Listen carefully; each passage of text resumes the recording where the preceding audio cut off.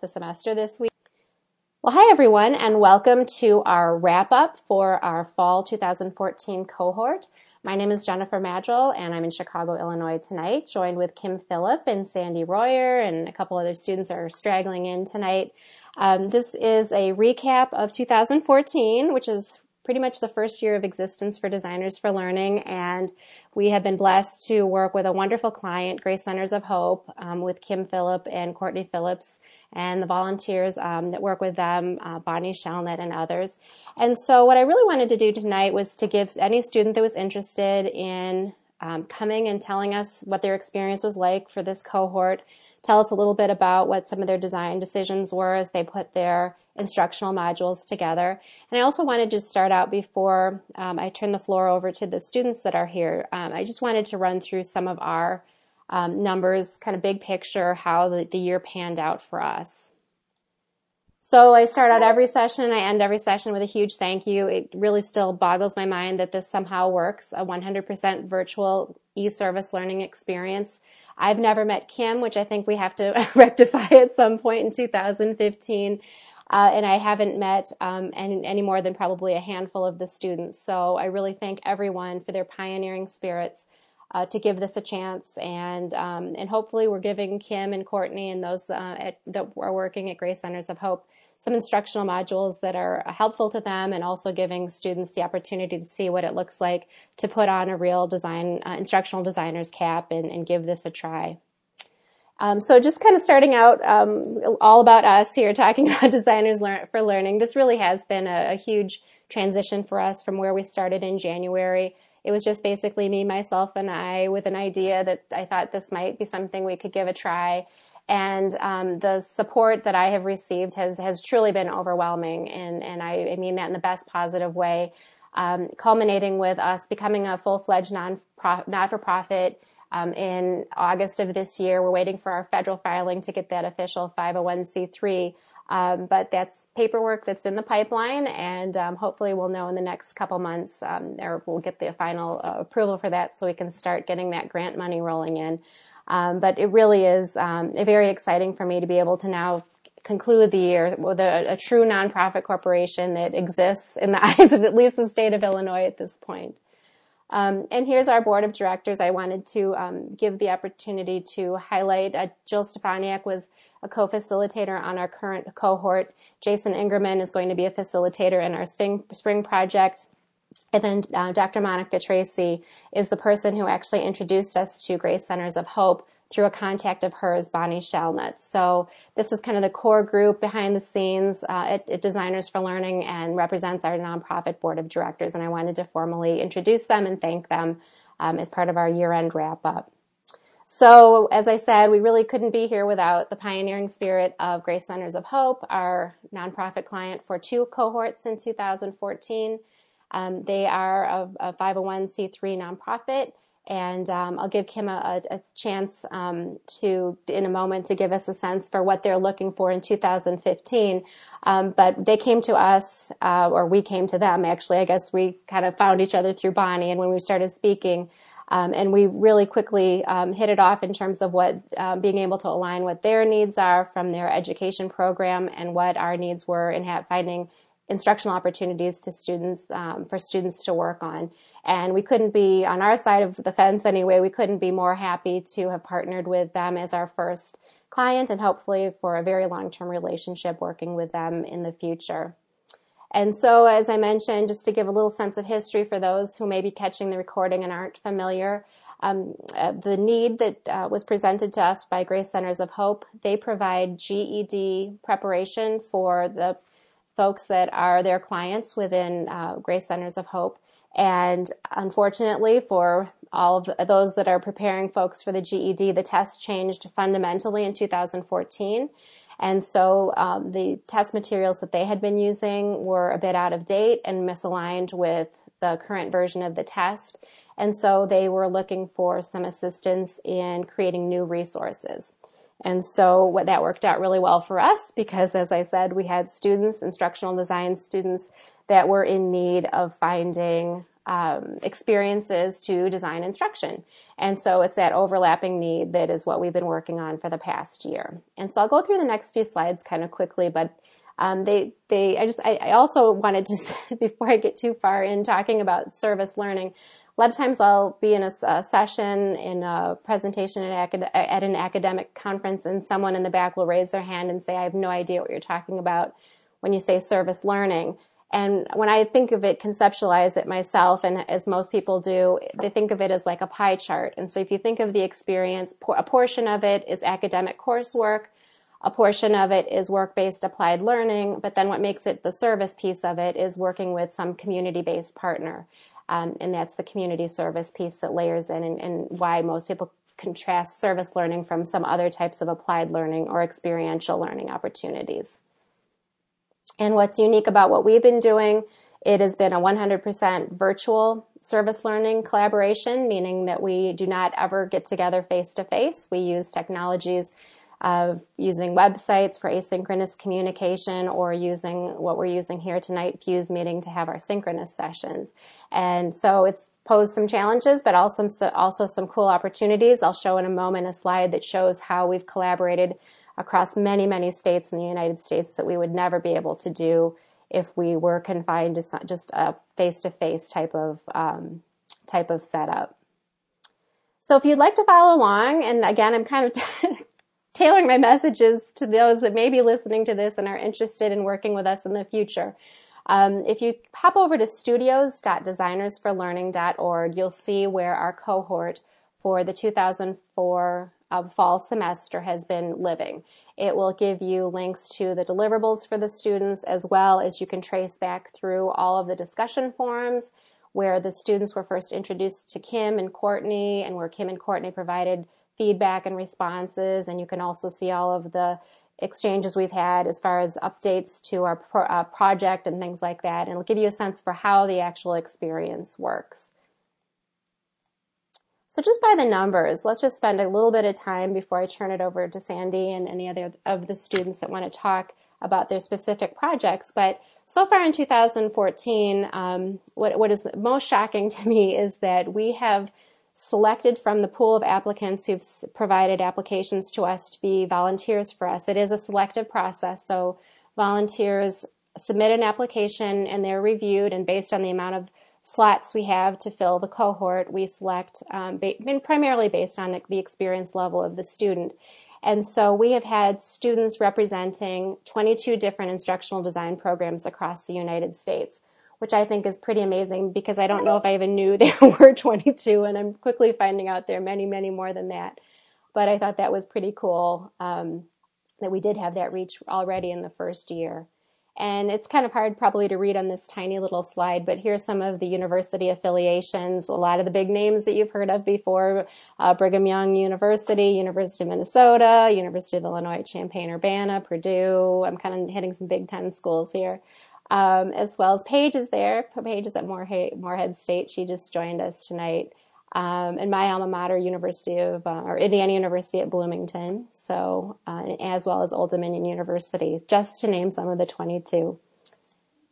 And then in terms of the student participation, we've had 32 students that we've selected to be volunteers in 2014, and each of those students was sponsored by a faculty member within an instructional design program. So that then led us to build relationships with 27 different faculty sponsors, which again for me is pretty darn cool to be able to get out and meet and reach those faculty. And so what the students have been working on in the past year are 12 different design projects, and I'll share in a moment what the ones we worked on in the fall. And again, all of these projects were completely aligned with the need of Grace Centers of Hope, and working with Kim and Courtney on what their specific needs are. So here's the slide I mentioned a moment ago that gives you a sense of what our participation is by state. I filled in with red those states in which we had students participating. It could be more than one school within one of the states. So Grace Centers of Hope is there in Pontiac, Michigan in blue. And so my goal is to continue to fill out the United States map with red. So we have participants from all the states all coming together and working with Grace. And as I mentioned at the outset, this is a virtual learning, e-learning opportunity, and there is certainly no way we could have representatives from, say, California or Florida or Texas make the commitment of driving up and having face-to-face interaction. So this whole idea that this day and age we're able to have these virtual collaborations is pretty cool. And I think a graphic like this kind of puts it in perspective for me as kind of an old timer before there was such a thing as e-learning and online learning, to think that we're able to do this in this day and age. To be able to support the work that Kim and Courtney do sitting in Pontiac, Michigan, that we're able to help them in all the different places that we reside as part of the cohort.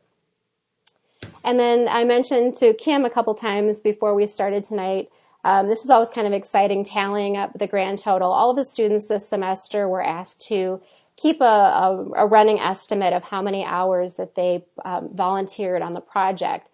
And so of the 10 students that were part of the cohort that concluded and turned in their deliverables, they estimated that they volunteered 446 hours in total. So that's pretty close to the estimate. We ask each student to budget approximately 40 hours a semester. We were probably a little bit low, and we'll bump that up for an estimate for students in the future. So the students are roughly volunteering between 40 to 50 hours apiece during the 15-week project. And so now I'm going to stop talking here after the first 10 minutes and pass things over to the students who are here. And if you are interested in seeing the students' work, probably the best way to do it is to hop over either to our website, which is, again, studios.designersforlearning.org, and then you'll see a couple different links on that site where you can click and find the students' deliverables. They're actually PowerPoints. That's where we conclude our deliverable. And the best thing to do is to click on the link. It will take you to a Dropbox folder where you'll find all of the PowerPoint presentations. And it's probably best just to be able to click through it there. We may have a little bit of trouble tonight using the interface here, our synchronous interface, to try to play them, because some of them include audio, which is sometimes hard to run through on the synchronous system that we have here. So if you click on either studios.designersforlearning.org or this shortened URL that I have here on the screen, you'll be able to see the work the students did. And let's see, I just wanted to just skip over here real quickly. These are the units the students worked on. Unfortunately, we had some unfortunate situations with the students in Unit 1, and they weren't able to continue their work on the project. Life got in the way, and they weren't able to continue their participation.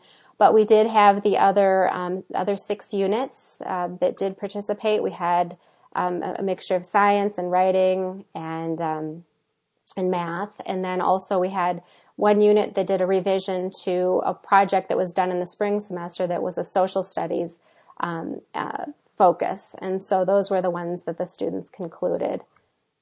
And I think with that, I don't know who wants to hop in, Paige or Sandy. Do you want to take the floor a little bit and just walk through for us what first of all, probably what the experience was like for you, and maybe provide for Kim some idea of what your design strategies were as you work through your project. I'll just make sure everybody's unmuted and feel free to start chatting away. Are you going, Paige, or am I? It doesn't matter, whichever. Do you want to set it up or anything? I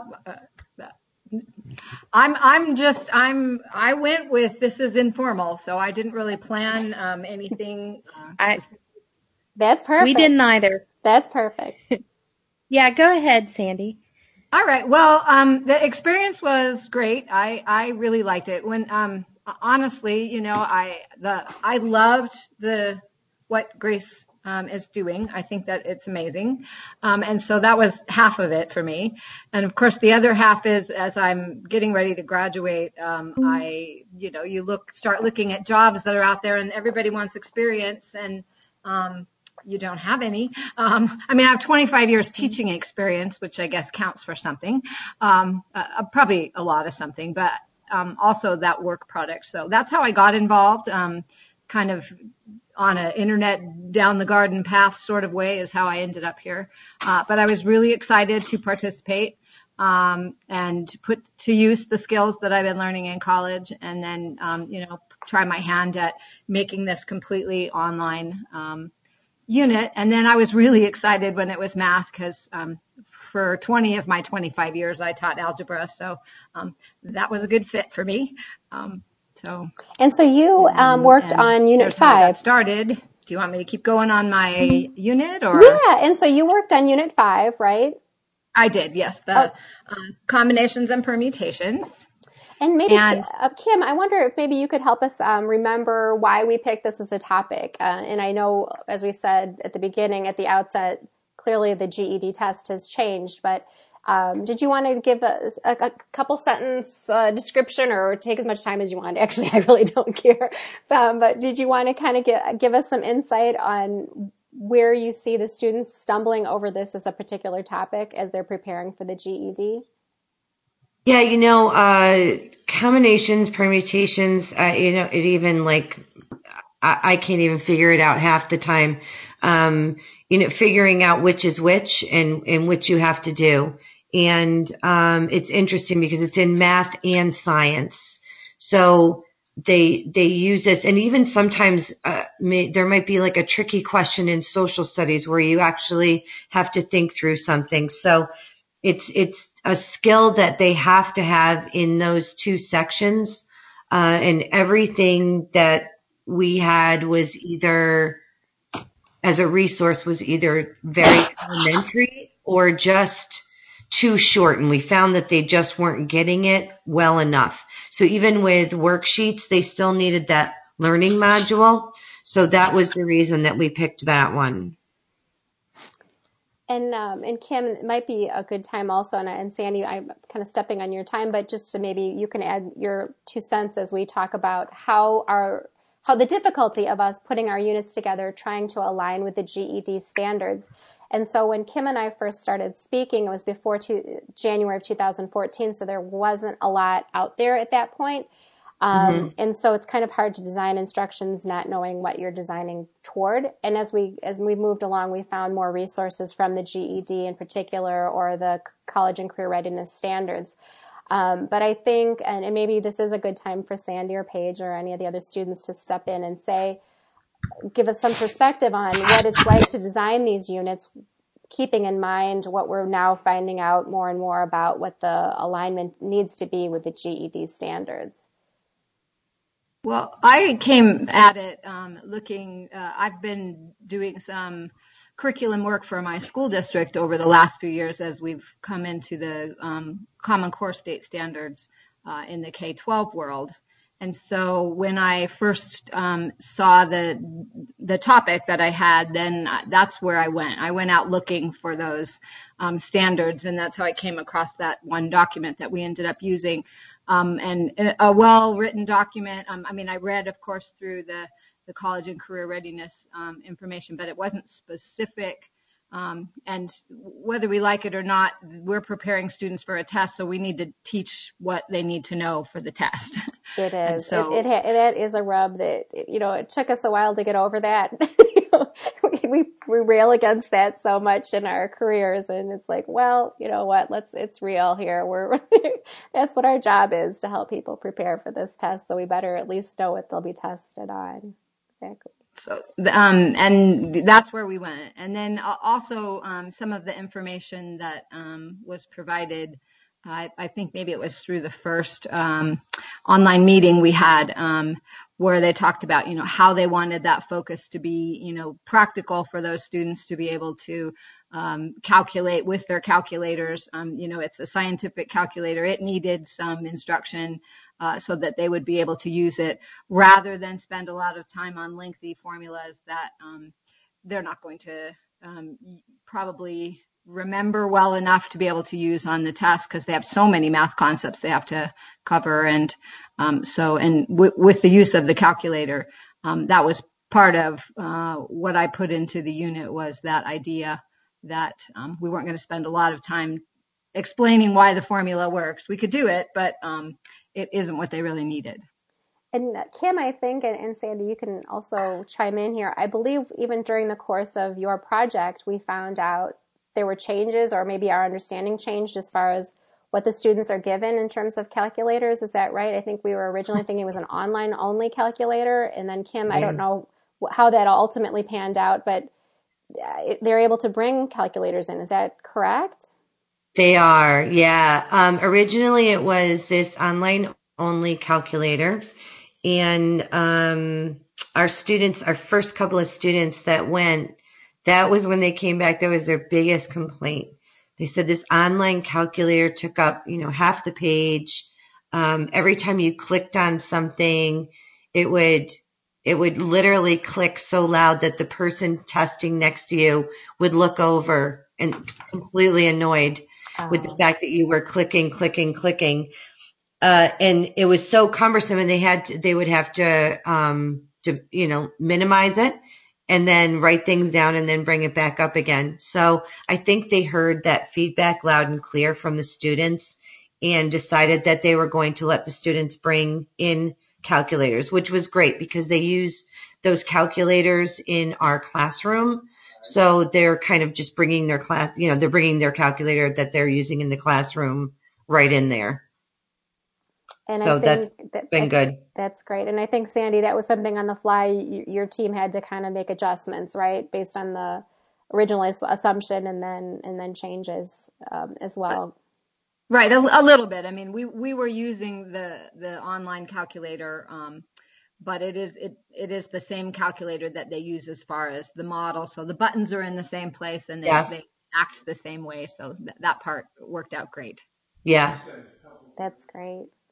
And Paige, did you want to kind of give us a sense? You were on Unit 3, right? Responding to the writing prompt. Is that right? Yes. And if my partner would like to jump in at any given point, but our unit looked at, how to respond, how to, tackle a writing prompt.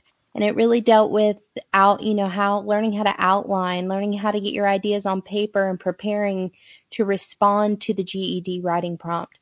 So, we had I think it was a real learning experience for the two of us. We started out, I come from a very kind of special ed focused paradigm. So I kind of had to use that, but yet work my way away from it to some degree. And then I'm trying to think what else. As far as when we were preparing, what was interesting, it was such a cool learning experience because our design plan, we kind of went down a road and had to pull back and kind of change what we were doing. And we learned a lot from it, being flexible in the moment. So it was really cool. Yeah, and that is something, and we can have a conversation. Paige is now next semester going to be a co-facilitator, which will be cool because now she'll have the opportunity to take off the student designer hat and put on the facilitator hat. And to kind of backfill what Paige was saying, we have a process in which students turn in a design plan based on feedback from the client, the facilitators, as well as peer review. The students then prepare a prototype, and then that goes through a peer review, client review, facilitator review, and then they make revisions then to a final design final deliverable, instructional module deliverable. And so it's a very iterative process, and we are in a confined 15-week design space, and we're all virtual. So the timing gets to be an issue, and Paige and I have already had some discussion on that as well when we're laying out the schedule for the spring, is you want to give people enough time to review things and offer feedback, but all these things need to fall in that 15 weeks. And so I think, Paige, you and your partner made some really good critique as far as how much time is needed between each of those review and revision cycles. And so, as you're saying, the feedback you got on your design plan required a fair amount of revision for the prototype. So any thoughts on that, Paige, now that you're thinking about being a facilitator, how we could make that a little less painful for the students and yet give them ample feedback to make revisions? Well, I mean, it is in one way kind of painful, like you said, in the moment, but unlike our assignments in our doctoral programs, it's real. When we're, working on a project for a client, there's a good chance that we're going to turn in our design plan, and for whatever reason, you have to go back and, go back to square one or square two. So, I think it was I'm glad it happened because I think it caused us to really have to, try to be better designers and be flexible. So in that sense, it's good. But then at the same time, like I said, after we got our design plan feedback, we felt like we needed a little bit more time. But otherwise, in hindsight, it was a really good thing because your assignments in school, it's just like you get your feedback and you're on to the next assignment for the semester. But this just, kept going till we got the product we wanted. Right. And Kim, maybe it's, would you mind offering us a little bit of feedback on what this review feedback process is like from your end? Because it is quite a time-consuming process for you and Courtney and Bonnie as well to offer feedback, and we very much appreciate it. Is there anything we could do to make that process a little easier for you as a reviewer? I think one of the things that was our big takeaway, exactly to what Paige was just talking about, is I think one of the things that Courtney and I learned was that we feel like we need to do a better job on the front end, having conversations, and being a little bit more specific about what we're looking for as far as, from a client perspective. And I felt like that was something that we learned, from Paige's group as well. So I think then, going through, it is a short timeline to go through and review them, but that was a good process for us. Again, to my point of, I don't feel like we did a great job just, laying it out on the front end. And that was a big learning. It was a big aha for us at that moment when we said, gosh, I don't think we did a great job explaining exactly what we're looking for. And then we gave them some more information. Paige, you guys were able to come right back with exactly what we were looking for. So I was pretty impressed when I went through your final, your final deliverable. When I went through that, that was great. So I feel like you guys did hit the mark, and that it's time well spent. Yeah, I always say it's a purposefully messy process, right? That, we don't have perfect information. And so through this iterative process, hopefully by the end, we arrive at something. But Kim, your point is extremely well taken. And I'm learning, I would love to spend a week or more. I've never seen how you work with students, and I should probably also backfill for those that aren't familiar.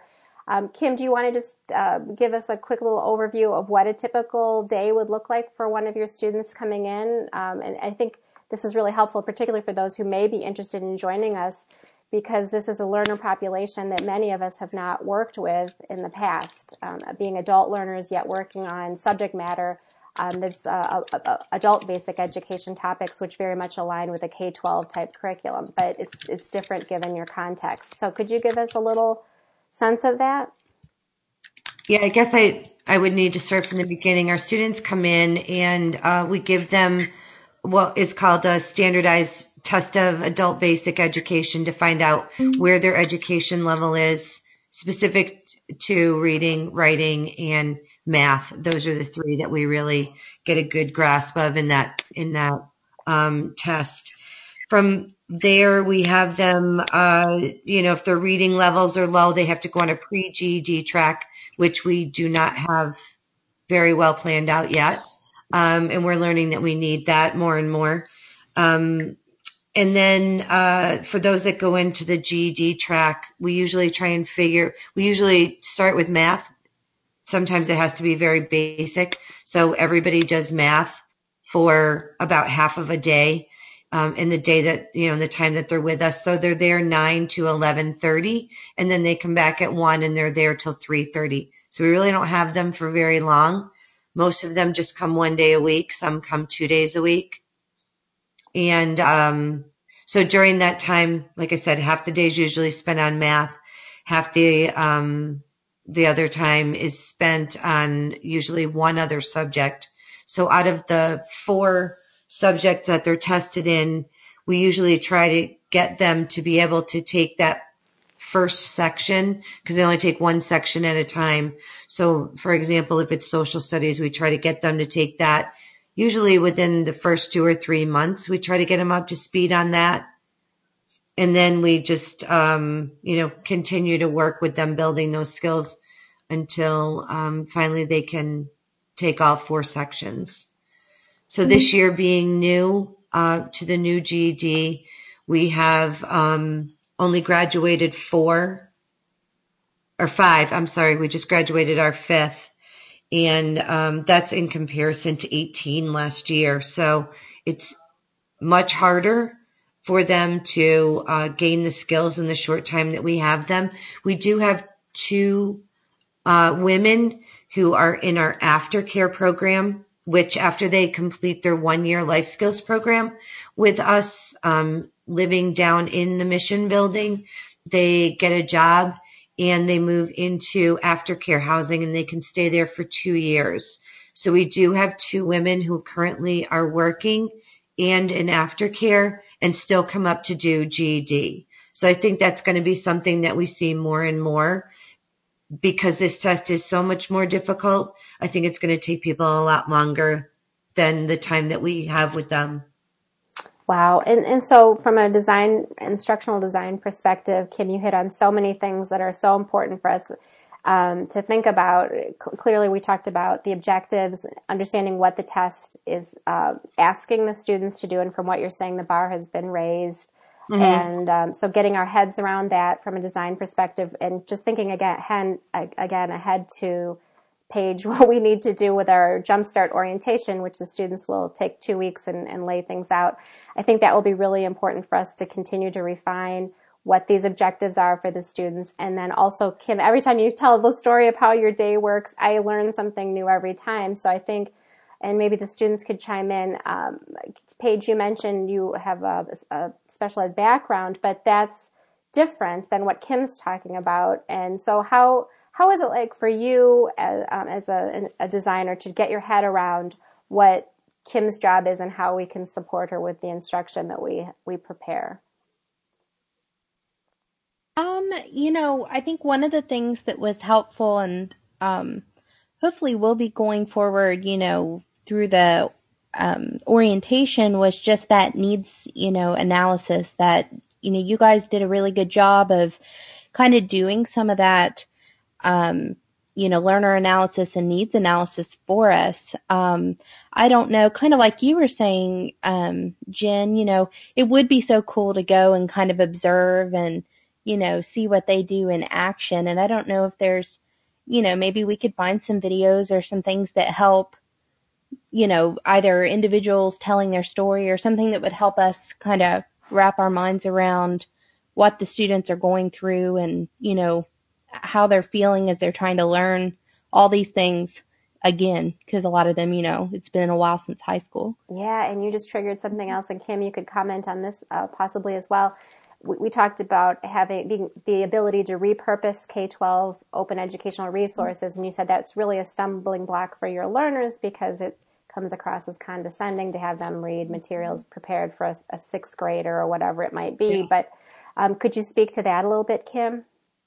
Mm-hmm. Yeah, there are tons of resources out there, but again, dealing with things like combinations and permutations or probability, the examples are so elementary that they're really not relevant for our learners. Paige's module on responding to a writing prompt, it's extremely specific what they are looking for with the writing prompts for the extended response that's in the language arts section as well as in the social studies section. So they have to learn how to respond to that writing prompt very specific to the GED. So all the resources that we found that are available don't do a really good job with that. Even some of the math stuff that we came across, like Khan Academy. Khan Academy is wonderful, but for combinations and permutations, we didn't find anything that was exactly like the materials that they were going to be tested on. So that's why with you all working on these very specific things that we're finding we can't get resources for, or even with our current resources, they just need more, they need more time, or they need more explanation.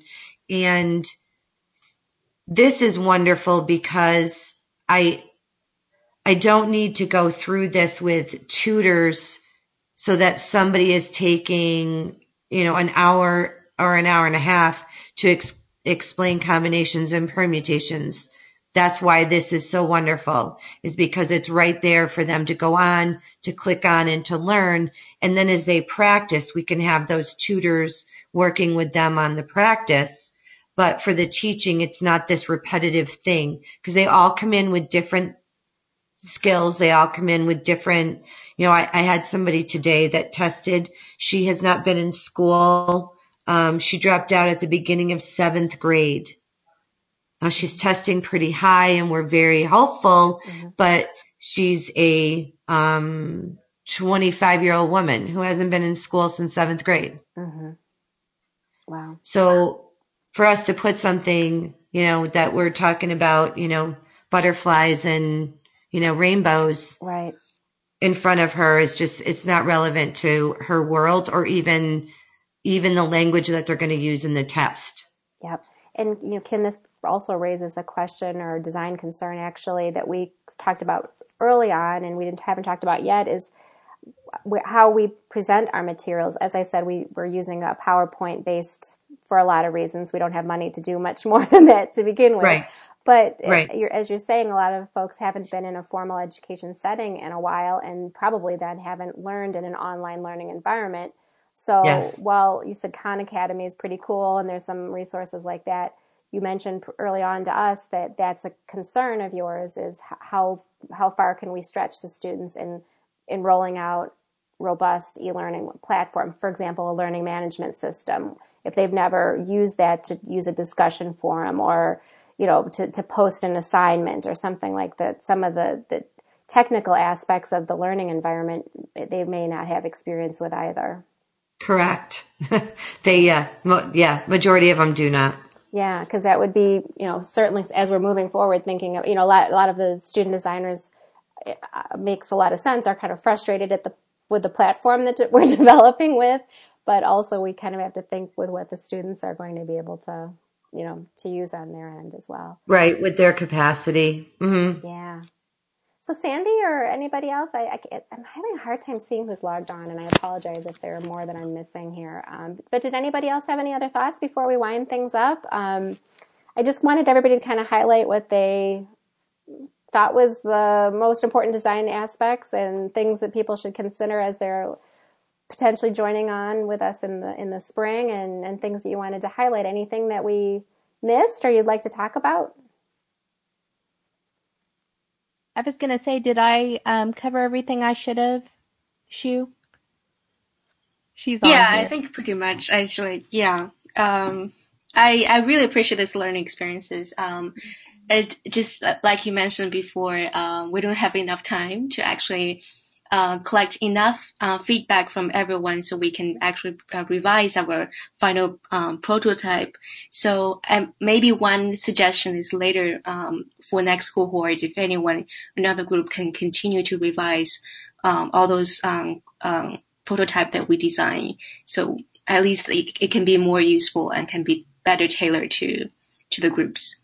Oh, and so I'm so sorry. You're hidden behind, it's on my interface. I am so sorry. I didn't see you sitting there. So It's okay. I apologize.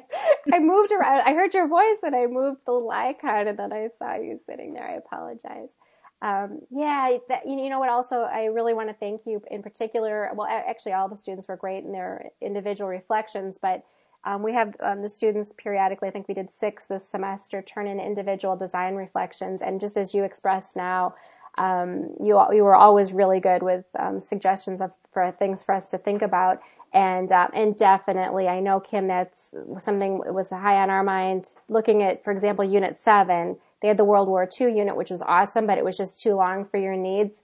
And so Unit 7, that was part of their task, was to chop that down into a more manageable 1-hour chunk, and then also look at ways that it could be aligned the social studies requirements on the GED. So your point is very well taken, that these won't just kind of linger, that our goal really is very much to take what all the student designers have done and to refresh them as we move forward. And Kim, did you have any thoughts on that as far as we look to the future? I mean, we don't have to get real specific right now, but to that point, are there certain units that you have in mind that you're interested in us working on that come to the top of your head? For the next time? Yeah, either things you'd like us to consider revising that we've already started, or totally new topics. Well, Unit 1 is definitely something that needs to be done with the scientific method. I think I've gone through all of the rest of them in a very preliminary overview, and Courtney still has to look at hers as well. I think that there are going to be some simple edits that we can make and be able to use them because they're pretty close to the mark, we feel. That's right. So that's good. I think we're going to have to take just very little time to work with them, and I think we'll be able to start implementing them with our next set of students who start in 2 weeks. So at least some of them we will be able to very quickly, which is great. And Sandy, any last thoughts? I think, do I have them muted? She might be muted. Well, thank you to everybody who joined us tonight. I think the last few slides here, we've kind of hit upon. I just wanted to mention, as far as the call for volunteers, it is open through January 2nd. And if you hop over to designersforlearning.org, you'll see the link there. And Paige, I don't know if I filled you in most recently, we do have 11 completed applications for your cohort. And so we hope to get more as we go on. And I mentioned to Kim before we started and turned on the recording that we may have to make a decision. I hate to turn folks away, so maybe I will have to raise my hand to help you guys facilitate some additional students, because like I said, I hate turning some students away that want to help us volunteer, but that we'll have to worry about that in January, I guess, as we get closer. We'll get together, yeah. Exactly. And as I conclude every session, thank you again and again for everybody, and to the students who joined us tonight and those that may join us in the future, and also to the faculty who sponsor them. You really are our primary reference, the faculty that will give us insight on whether the students are ready to take on this project, either as a course project or an internship. So anything else, parting words, Kim, before we head out for the night? Just thank you. This is awesome stuff, and I super appreciate it, and so does Courtney, and our students will greatly benefit from all of this hard work. So the 446 hours are very much appreciated.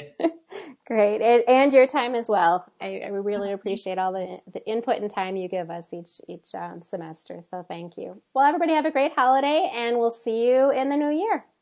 Thank you. Thank you. Bye. Bye-bye.